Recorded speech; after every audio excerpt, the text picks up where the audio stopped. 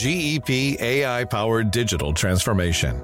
GEP is the global leader in AI-powered procurement and supply chain transformation, helping companies achieve impressive new levels of resilience, sustainability, and competitiveness with strategy, managed services, and AI-powered low-code software platform, GEP Quantum. Hundreds of market-leading companies worldwide count on GEP to transform their procurement and supply chain operations and achieve amazing results. GEP.com.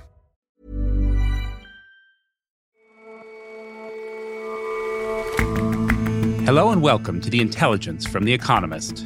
In New York, I'm John Fassman. Every weekday, we provide a fresh perspective on the events shaping your world. With COVID still rampant and monkeypox detected in 30 countries, the last thing anyone needs is another epidemic.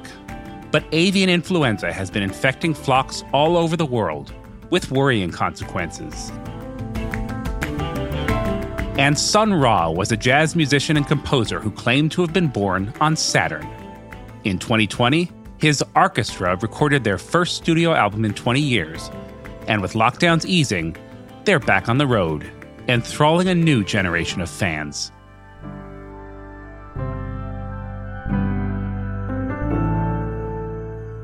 First up, though,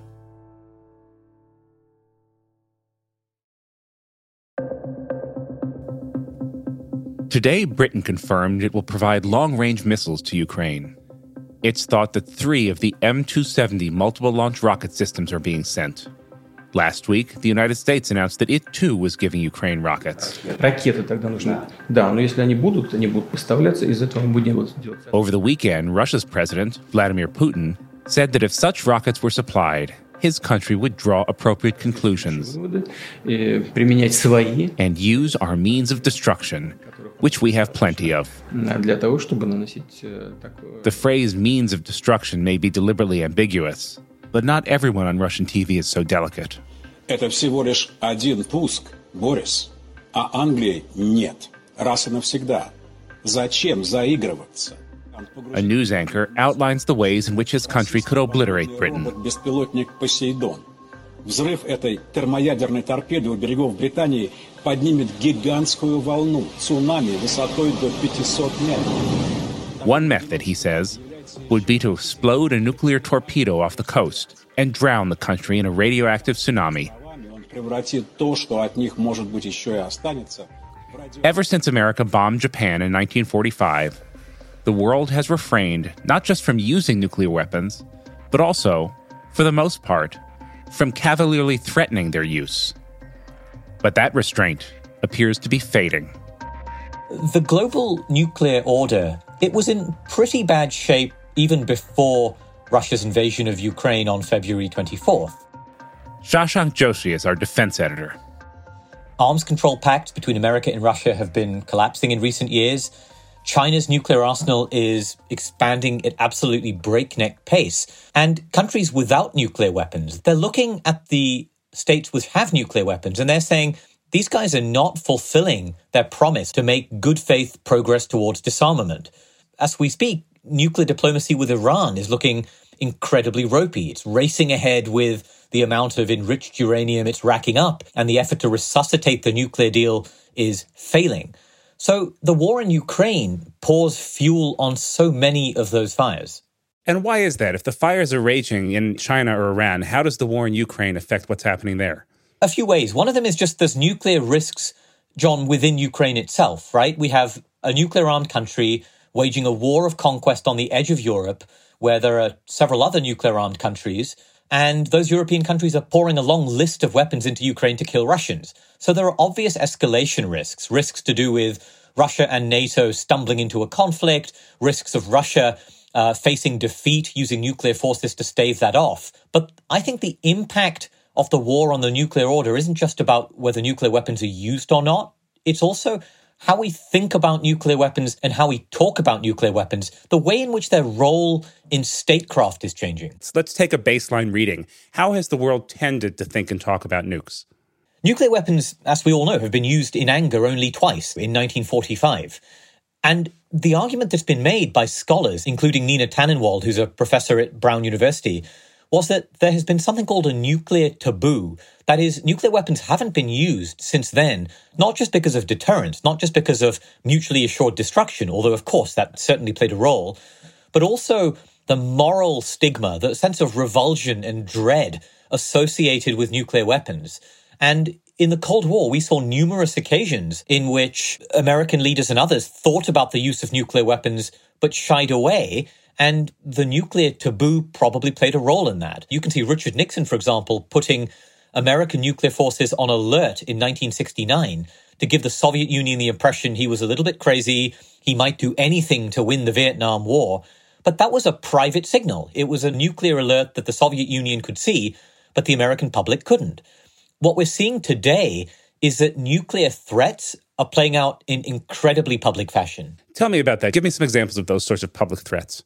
Turn on Russian state television, John, you'll see incredible, lurid, hyperbolic nuclear threats pretty much every day of the week. And Vladimir Putin used to be pretty cautious about discussing nuclear weapons up until 2014, when he first invaded Ukraine. And since then, Russian nuclear threats have grown more frequent, they've grown more sensational. But the Russians are not alone in this. In 2017, we had Donald Trump threaten North Korea in terms that were almost unprecedented. North Korea best not make any more threats to the United States. They will be met with fire and fury like the world has never seen. In 2019, in India, we saw Narendra Modi, the country's prime minister, speaking at an election rally, dismissing Pakistani nuclear threats, saying, you know, what do we have? Are we keeping these nuclear weapons for Diwali, the festival of lights? हमारे अखबार वाले भी लिखते थे, पाकिस्तान के पास भी nuclear है, तो हमारे पास क्या है भाई? ये दिवाली के लिए रखा है क्या? You know, this is kind of loose talk in many ways, and political scientists have suggested that this perhaps erodes the nuclear taboo. But to play devil's advocate for a minute, I mean, in living memory, India and Pakistan have both gone nuclear, and they haven't been ostracized from the global community. Israel has its position of strategic ambiguity. It still plays an outsized role in world affairs. Was that taboo really that strong to begin with? I think some people would say no, or at least it's softened over time. I think one example, John, comes from the first Gulf War, the 1991 war to get Iraq out of Kuwait. At that time, about 28% of the American public said they favored the use of what are called tactical nuclear weapons, smaller nuclear weapons against Saddam Hussein's Iraq. But when Americans were told that might save the lives of American troops, support was around 45%. In one study in 2017, subjects were told if Iran sank an American aircraft carrier and America invaded, should America use nuclear weapons on an Iranian city to shock the government into surrendering if the invasion's not going very well? And what you saw was a clear majority of Americans thought killing up to 2 million Iranian civilians was an acceptable price to avoid just 20,000 American deaths. That doesn't sound very taboo-like, you could argue. And those sort of findings have tended to hold across Britain, France, and Israel. So yeah, the taboo does depend on circumstances. And so, Shashank, the big question that raises to me is do you think we might see the battlefield use of a nuclear weapon in Ukraine? I think the probability is still low, although Russia could get desperate if its army collapses, if it looks like the position of Crimea might be under threat. But overall, I think that Russia knows nuclear use is perhaps more likely to bring Western intervention into Ukraine than it is to deter it. But what I would say, and here's the important point when we're talking about the bigger impact of this war, the question of what this does to the role of nuclear weapons isn't just about whether they're used or not. Even if they aren't used, I think there are going to be some, perhaps we could say sort of troubling lessons that come out of this conflict. What are those lessons? What's distinctive about Russian strategy in Ukraine to me is that nuclear weapons enabled Putin's war of aggression by serving as a kind of shield against third-party intervention. If you're North Korea, you could learn the lesson or perhaps reinforce the lesson that your intercontinental ballistic missile force, which is now capable of hitting America, is going to give you a free hand in a future war against South Korea. If you're China and you're looking at Taiwan, well, perhaps you would draw the lesson that your own growing nuclear arsenal is enough to increase the risk to Americans and keep them out of any war over Taiwan. Ukraine, of course, John, being a country that inherited Soviet nuclear weapons in 1991 and then gave them up in 94 in exchange for money and security assurances. If it's dismembered and basically destroyed as a state, that's going to be a pretty baleful lesson for non-proliferation. It shows you having nuclear weapons and giving them up is a bad idea, and having them allows you to wage wars of aggression pretty successfully. On the other hand, if Ukraine wins, if it comes out of this in better position than it came in, you could imagine that people are going to say, well, nuclear weapons are not as useful as we thought. And that, some would say, could be a more encouraging lesson for the nuclear order as a whole. Let's hope so. Shashank, always good to talk to you. Thanks very much for joining us today. Thanks for having me, John.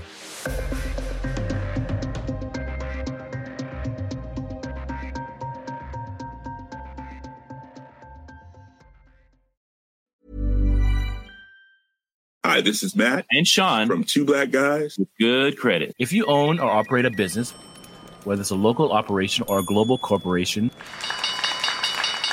partnering with Bank of America could be your smartest move.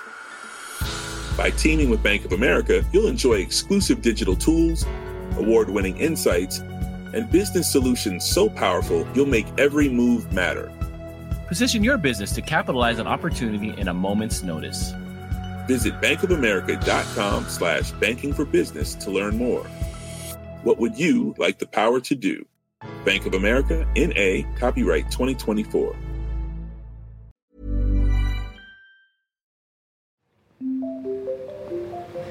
So we have Chilean flamingos, so they can be out almost year-round. So it's a little bit different than when you would normally... Anne Shimerdla is the president of Blank Park Zoo in Des Moines, the capital of Iowa. Recently, she gave me a tour. This species lives in the salt marshes of South America, up where it's really the weather can be quite harsh. And so as long as they have open water, they can survive.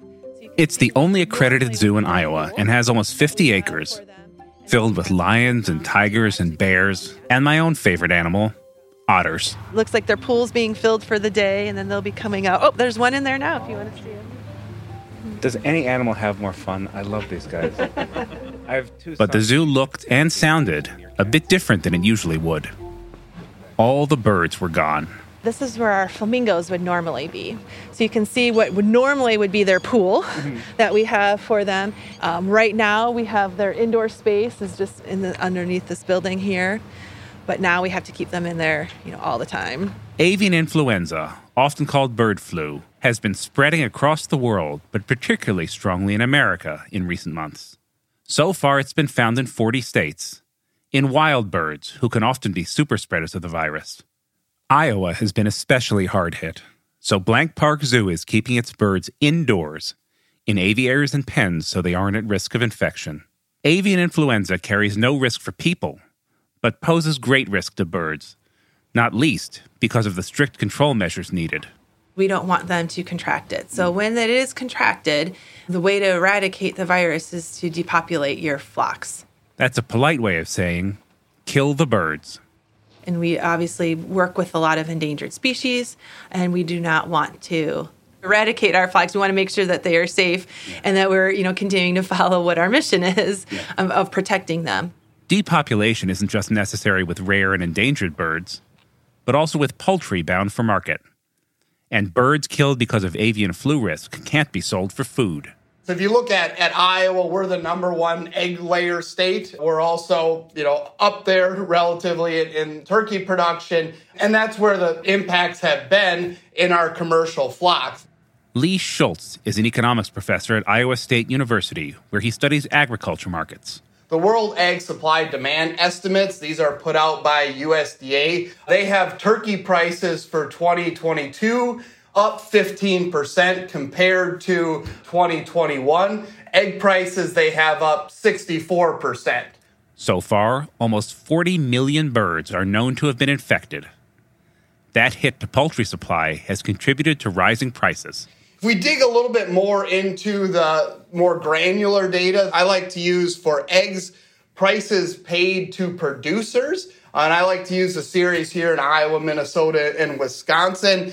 Prices are about 3.5 times more for egg prices when we look at April this year compared to April last year. Now, those price rises can't be entirely attributed to avian flu. As we discussed last week on the show, inflation is high, and input costs such as heating, fuel, and bird feed are all rising too. But that pattern of depopulated flocks contributing to rising prices happened in the last major avian flu outbreak in the U.S. in 2014 and 15. The previous outbreak was larger in terms of number of poultry that died. In that outbreak, there were more than 50 million that died. Jim Roth directs the Center for Food Security and Public Health at Iowa State. He's also a biosecurity advisor to the federal government. There were a lot of lessons learned in that outbreak about how to improve biosecurity. Also, that it's very important to depopulate within 24 hours. That quick reaction and the coming warm weather, which is bad news for flu viruses, mean that the current wave may soon fade. But it might not be a long respite. A big question is, will it go away for several years, or will it be coming back with cold weather in the fall? Is this going to be something we have to deal with every year or only occasionally? For the birds in Blank Park Zoo, they've now been inside for 3 months. These are penguins. These are Magellan penguins. So they're from South America. So they're actually a temperate climate penguin. So they're not from Antarctica like you would think. So they actually enjoy Iowa summers and like to be outside. There are 5 of them. They look very, very active. Yes, they are. A walkie-talkie out of his keeper's pocket right now. The zoo checks on the birds every day to make sure that being literally cooped up inside isn't making them stressed or listless. So far, Shemerdla says, they seem okay. It's a huge pool, and ordinarily this would be full, and they have access to go from inside to outside freely. Yes. Yeah. Yep. So this is a nice outdoor space for them. So they have a nice big deep pool where they can swim. Most of the time they will be outside, but yeah, unfortunately, right now we have to keep them inside. Zookeepers hope the penguins and the rest of the birds will be back outside by the end of June.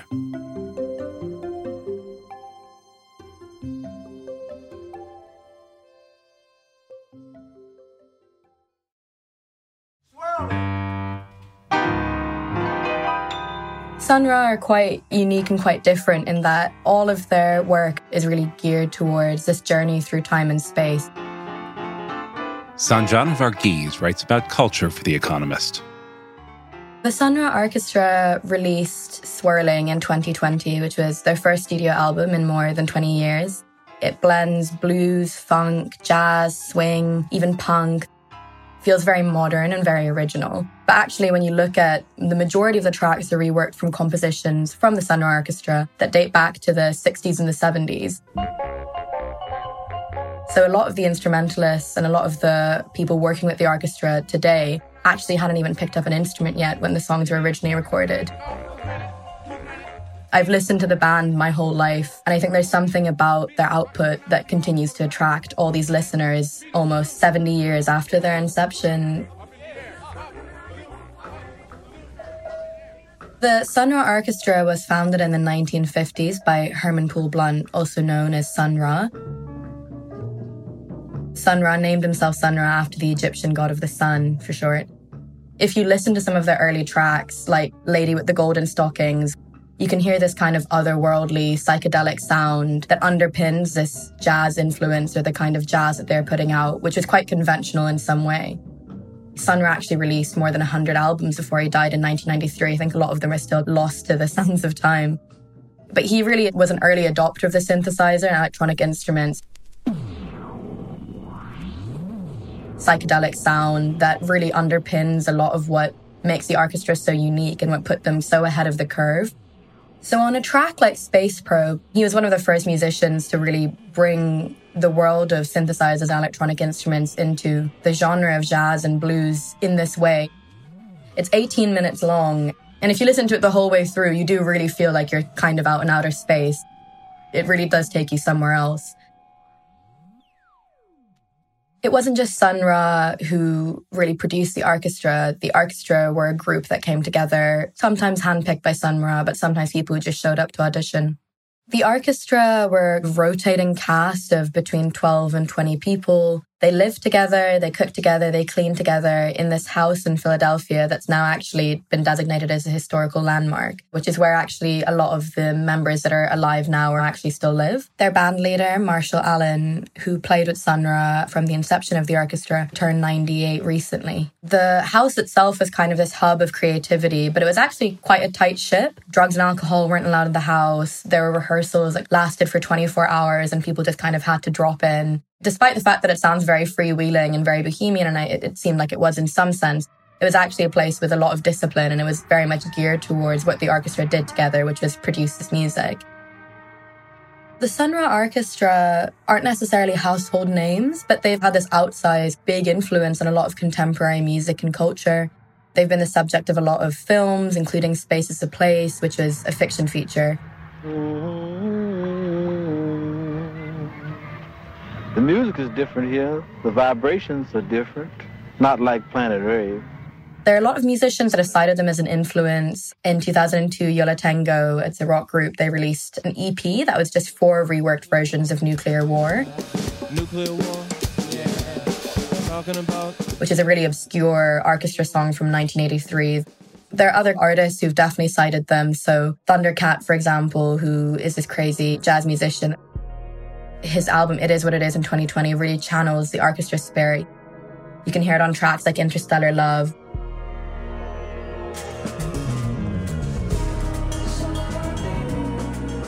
It's really rare that a particular band or a particular group can remain cutting edge and on top of the musical pulse for more than half a century. But I think that the reason that they have stayed so is because they continue to experiment and they continue to innovate. During tracks like Aster Black, which is this really gracious, energetic track, members of the orchestra can walk out into the audience to play. They ride around on the floor. They don these glittering robes and spaceman suits and headdresses. I think as long as there are people interested in what the orchestra does, there's always going to be some kind of an orchestra, a group that tours and plays the way that they do. Ra says this actually in Space is the Place, which is the film from the 1970s. He says, "We work on the other side of time."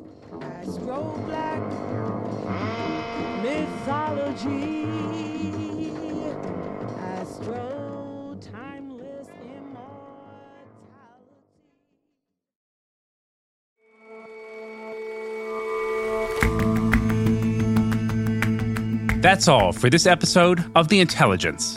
If you like us, give us a rating on Apple Podcasts. And you can subscribe to The Economist at economist.com/intelligence offer.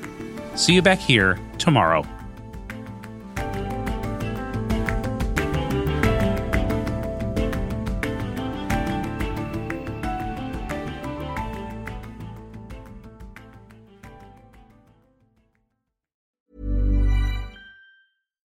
Can supply chains be more sustainable without losing performance, efficiency, and resilience?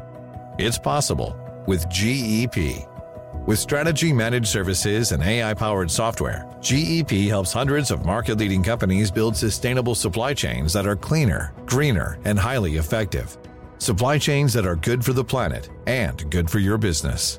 GEP. Software, strategy, managed services. GEP.com.